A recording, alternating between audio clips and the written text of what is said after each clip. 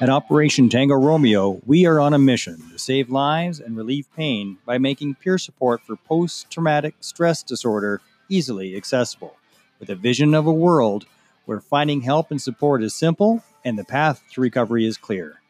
I am your OPSO, Mark Meinke, and this is Operation Tango Romeo, the Trauma Recovery Podcast. Thank you for tuning in to another edition of Operation Tango Romeo, the Trauma Recovery Podcast. If you have Buddy 6, please share it. If you know somebody that is looking for help, please share it. If you're looking for a way to help others or to help others, please share it. If you don't share it, people don't know about it, and they don't know that this is a resource. And this is not a replacement for face-to-face peer support. But if it's all you got, it's all you got. And this also supports actual face-to-face peer support. It supports it. So if you know somebody, or you know somebody that wants to help, or you want to help yourself, share, because sharing is caring. And that's how you can have Buddy 6. This is available on all kinds of different platforms, from Apple, Google, Stitcher, you name it. And the primary recording, if you want to have the most up-to-date shows, is on anchor.fm. Then you just look for Operation Tango Romeo, and away you go. I am Mark Meinke, your OPSO. I am a peer support facilitator. So I actually run face-to-face peer support groups. Got the course through OSISS. That's the Operational Stress Injury Support something. And it's a good little course. We're doing this because there's just not enough access for others. So here we go. Today on the show, we're going to be talking about the tendency to minimize our service or experiences for ourselves, or minimizing the experience of other people.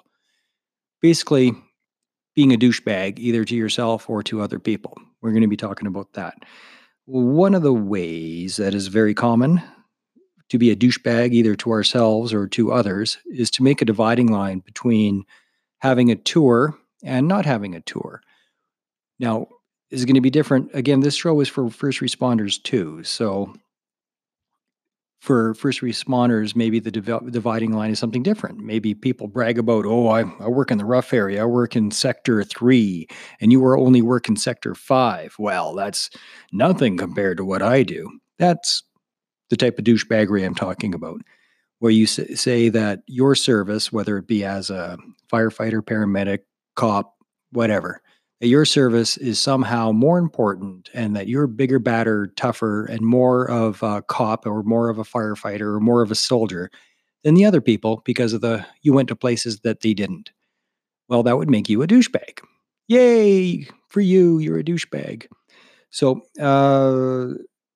one of the dividing lines, again, is tour or no tour, or whatever the equivalent is in the first responder world. It is a bad place to put a dividing line. You don't need a tour of duty. You don't have to have been overseas to have experienced trauma. In fact, in the military, especially combat arms, and I'm not diminishing the other services. I apologize if that comes across in any of the episodes. Not my intention. I just know what I know. In my world, I was infantry, so I know that world. And I know a little bit about armored and artillery, but the actual world I was in was infantry, light infantry. So that's the one I can speak of with some experience. So, tour or no tour, if you just have the military training, your brain has still been wired for fight or flight in all situations. If you have a problem, kill it. That's your response. If you have a problem, kill it. Now, the first responders don't have that kind of training, but trauma is trauma is trauma. So it is cumulative. And maybe some districts, some work environments, or some cities have more and more frequent and more intense trauma.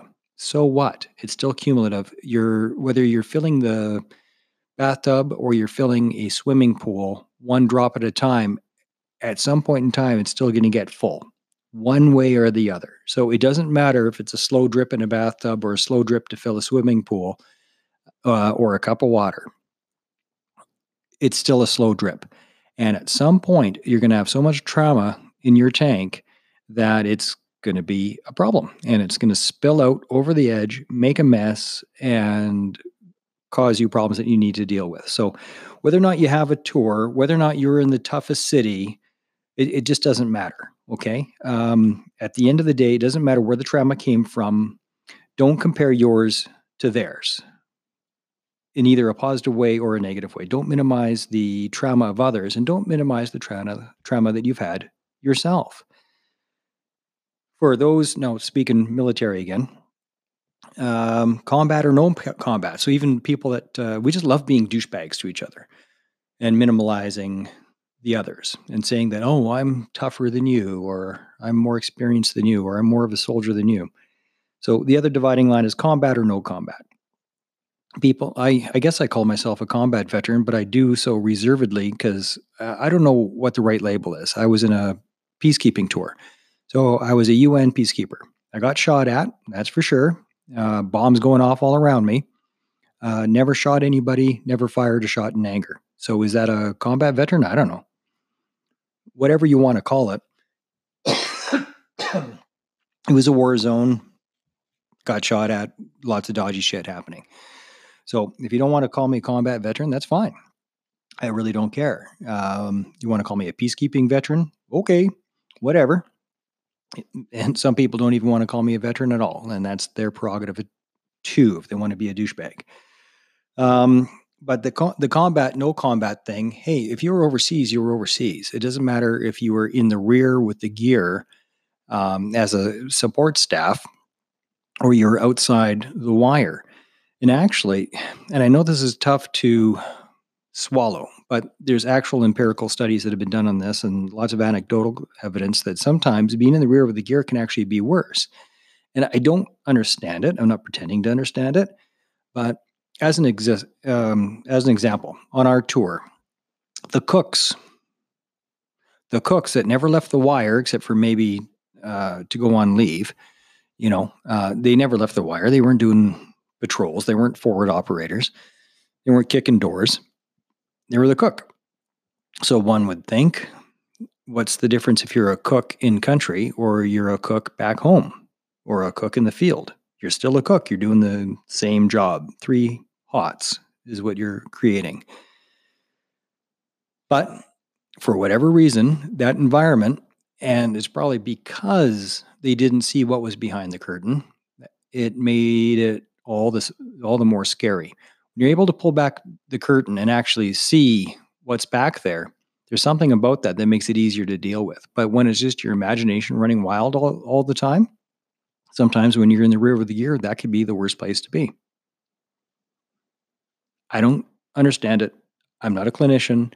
I don't know how to explain it from a clinical standpoint, but the bottom line is it doesn't matter if you were the cook behind the wire or supply guy or you were a forward operator. You're outside the wire doing secret squirrel shit and doing patrols and at the pointy end of the stick. It doesn't mean that one was nastier than the other. It doesn't mean that you didn't experience trauma or that you don't have PTSD, an OSI, operational stress injury. So, combat or no combat, tour or no tour, get rid of those lines. Don't be a douchebag. We all have a different experience. So let's say the guys that were on my tour with me. I mean, Jesus, I know guys with 5, 6, 8 tours. I just did one tiny little tour, and but mine was mine. And it doesn't matter if you were in the same section as me. I mean, we have similar memories and we remembered similar things and had some of the same experiences. But what was that to me and what was it to you? I mean, you could be in the exact same skirmish, the exact same situation, and have 2 very different recollections of it. And it can mean something completely different. As an example, there was this herd of people that, I don't know, 1,000 people maybe. And we saw the herd a couple of times, man, woman, and child, from baby to grandma in a babushka and carrying sticks on her back. These were refugees. We don't know where the hell they were coming from or where they were going to. They were on foot carrying suitcases, and there's F all we could do to help them. We couldn't feed them, we couldn't house them, we couldn't shelter them. All we could do is kind of be on the outsides of it and provide them some kind of security in case somebody starts shooting at them, uh, which was a real threat. That's all we could do. We couldn't feed them, help them, anything. Terrible. But somebody else seeing the same herd of people might have a completely different way of looking at it. Maybe they didn't think the way I thought of God. How are these people going to be? Like, how are they going to survive this? For whatever reason, the empathy wasn't there. The bottom line is, just because you saw the same scene doesn't mean it has the same impact on you, because you're not the same person. We all have our own filters based on our background, our life, our life lessons, the way we were raised, our childhood. We all have different filters, so we all see things differently. Do you like broccoli? Well, not everybody likes broccoli because it doesn't taste the same to everybody. Some people love it, some people can't stand it because it doesn't taste the same. And experiences are not experienced the same way. It's different for different people. So don't be a frickin' douchebag and don't minimize your experiences or the experiences of others. At the end of the day, if you got the symptoms of an OSI, operational stress injury, or PTSD, if you got the symptoms, you got the symptoms. They need to be treated because they frickin' suck and they beat up your life. Okay. The other way to be a douchebag, to compare our service with others, to minimize it, is time in. I was at a function once. I won't name the organization, but I was at a function once, and it must have been around Remembrance Day, because that's the only time I ever wear my medals. So I got my gongs on, and the guy next to me, he's like, "Oh, who'd you serve with?" The standard questions, and how long were you in? I said, "Oh, about 5 years." He goes, 5 years. I was in for 37 years. Fucking douchebag. I mean, yes, that is impressive. Like, awesome, man. You gave your whole life. But the way he said it with the tone, and it's not the first time that's happened. Um, this guy basically said that my 5 years doesn't count. It means nothing. But his 37 years means everything. Well, yeah. I mean, you spent a lifetime there. Good for you. Awesome. Like, thank you for your service. Truly, thank you for your service. My 5 years still count. If it was just 3 years, it still counts. If you were a reservist who served for 6 months, that still counts. I mean, you signed the dotted line, you said yes, and you subjected yourself to, like, you wrote the blank check. You wrote the blank check to the government of Canada, and the ultimate price of that check is your life. You sign the line, you put it on, you put your ass on the line. Your service counts, whether it's 6 months in the reserves or 37 years in the regs or something in between. Your service counts. The definition of veteran, I saw a post on Facebook here. Anyway, it was about some motorcycle club somewhere, and whether it was mistaken or not, the person says, "Yeah, to be in our motorcycle club, you have to be not just a veteran, but you have to have been deployed. So you need a tour of some sort."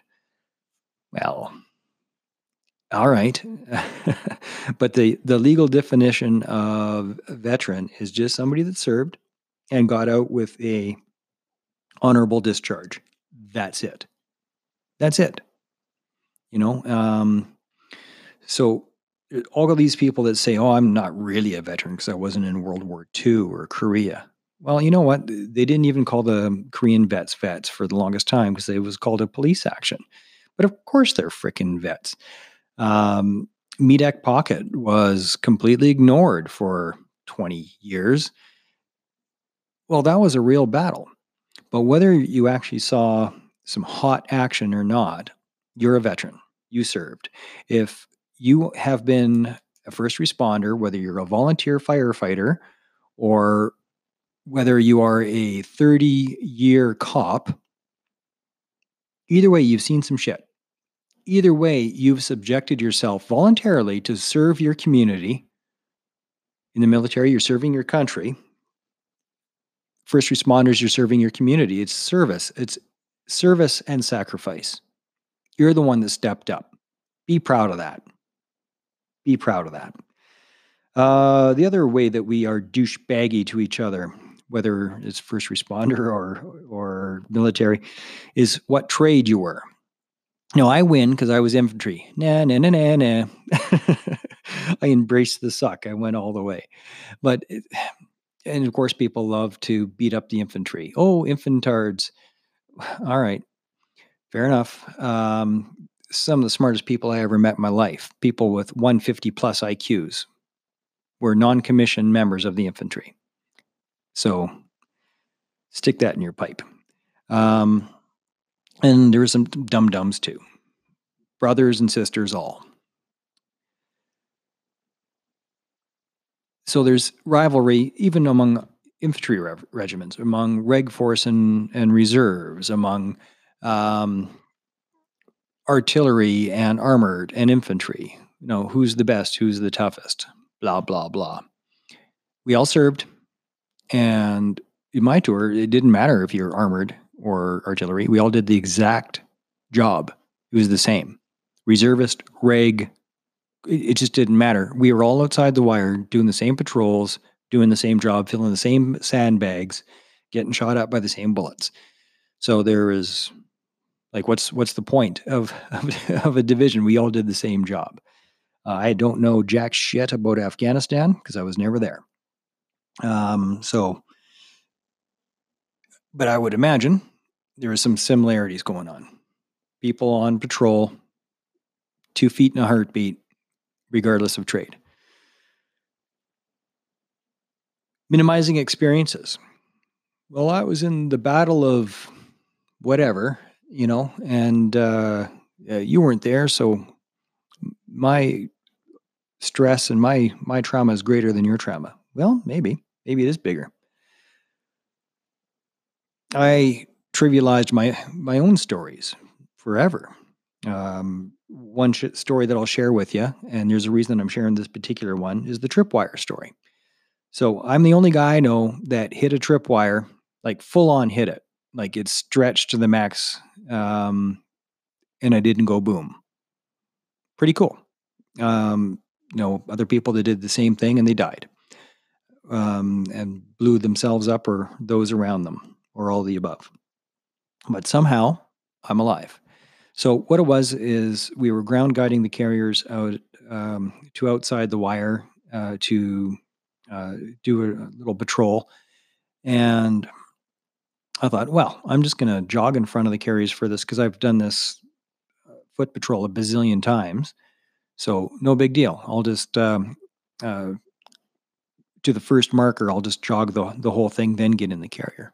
So as I'm doing that and I'm jogging along, all of a sudden I feel against my shin a tripwire, and I'm at a full jog.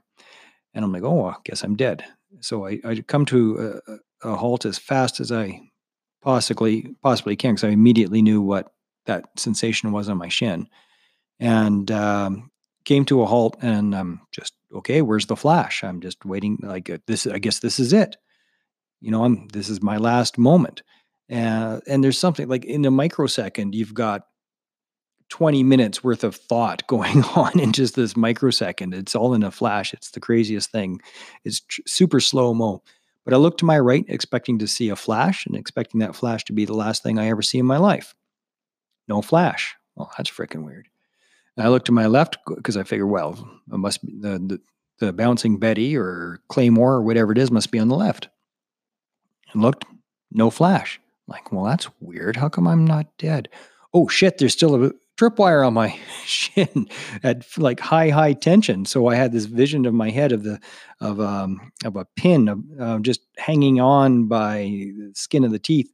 I was like, oh, okay. So is there anything bad about backing up? No, I can do it. Okay, so back up, take the tension off. And I back up and till I'm right off the wire. And I said, well, if I didn't go boom there, I think I'm good. I think I'm safe. And I'm looking, I don't see any mines on either end. I'm like, oh, Christ, the carriers. So I turn around behind me and I give them the signal for stop, and then the overhand cupping signal that means booby trap, and then the pinching signal with your hands going tripwire. Anyway, if you know what they are, you know what they are. Doesn't matter. But I stopped the carriers. Booby trap, tripwire were the hand signals, and they all just went white, like, oh, holy crap. And the guy that was Assault Pioneers hopped off, and he was our section commander at the time, I think. Anyway, Mark, you okay? Like, not really, man. A little rattled. So I went back to the carrier, and he checked it out, snipped it. Lucky me, it was a dummy wire. So there was no landmine on the end of it. But of course, I didn't know that till he cut the wire and came and told me. Now, just for a bit of perspective, we were in the Krajina. Now, the Krajina in Croatia was Serb-held Croatia, and it was the most heavily mined area on the planet. Maybe the Gaza Strip had as much or more, but it was top two or three places on planet Earth with the highest concentration of landmines, right at the top of the list. So anyway, rattled me. But you would think that once I realized it was a dummy wire and there was no actual landmine on either side, that I'd be okay. You'd think that, right? It'd be easy to trivialize it and go, Mark, what's your problem? That's not enough to be a incident that creates a operational stress injury. But let's look back at it again. I looked right, expecting to see the last thing I would ever see, which is a bright flash. I looked left, expecting to see the same thing again. And then I expected the pin to pop out at any moment because my shin was still on this wire. It was like 3 near-death experiences in a microsecond till I took the pressure off the wire. I didn't know that it was a dummy wire that some asshole set up just to mess with us.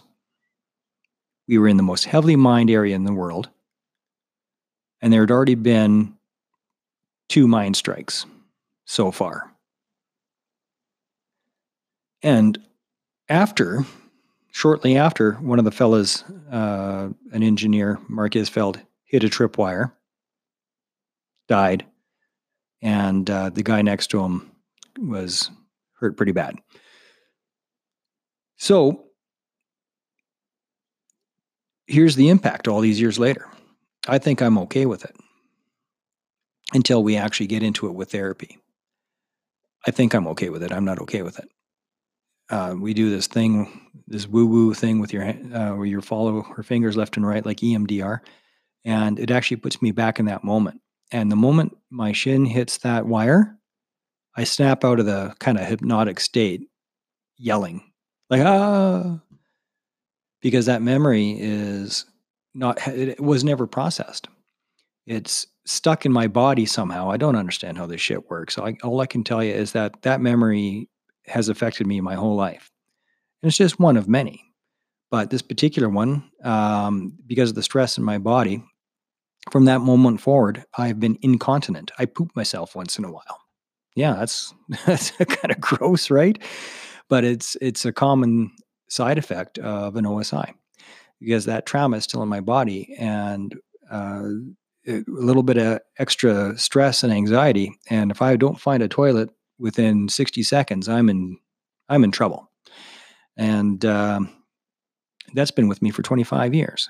So we've tried 4 sessions so far to try to get through this memory and process it and repurpose it so that it's not so traumatic.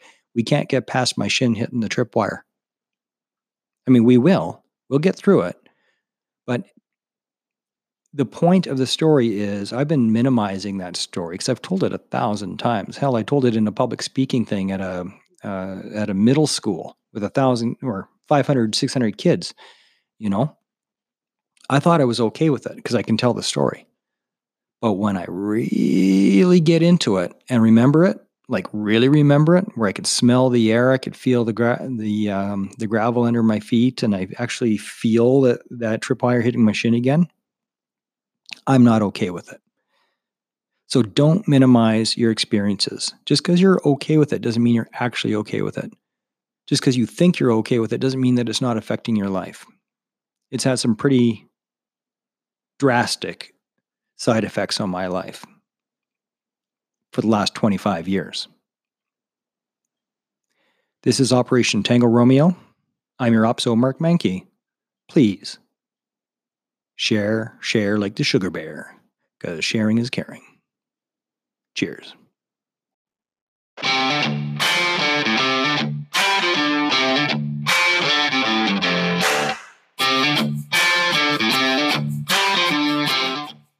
At Operation Tango Romeo, we are on a mission to save lives and relieve pain by making peer support for post-traumatic stress disorder easily accessible, with a vision of a world where finding help and support is simple and the path to recovery is clear. I am your OPSO, Mark Meinke, and this is Operation Tango Romeo, the Trauma Recovery Podcast.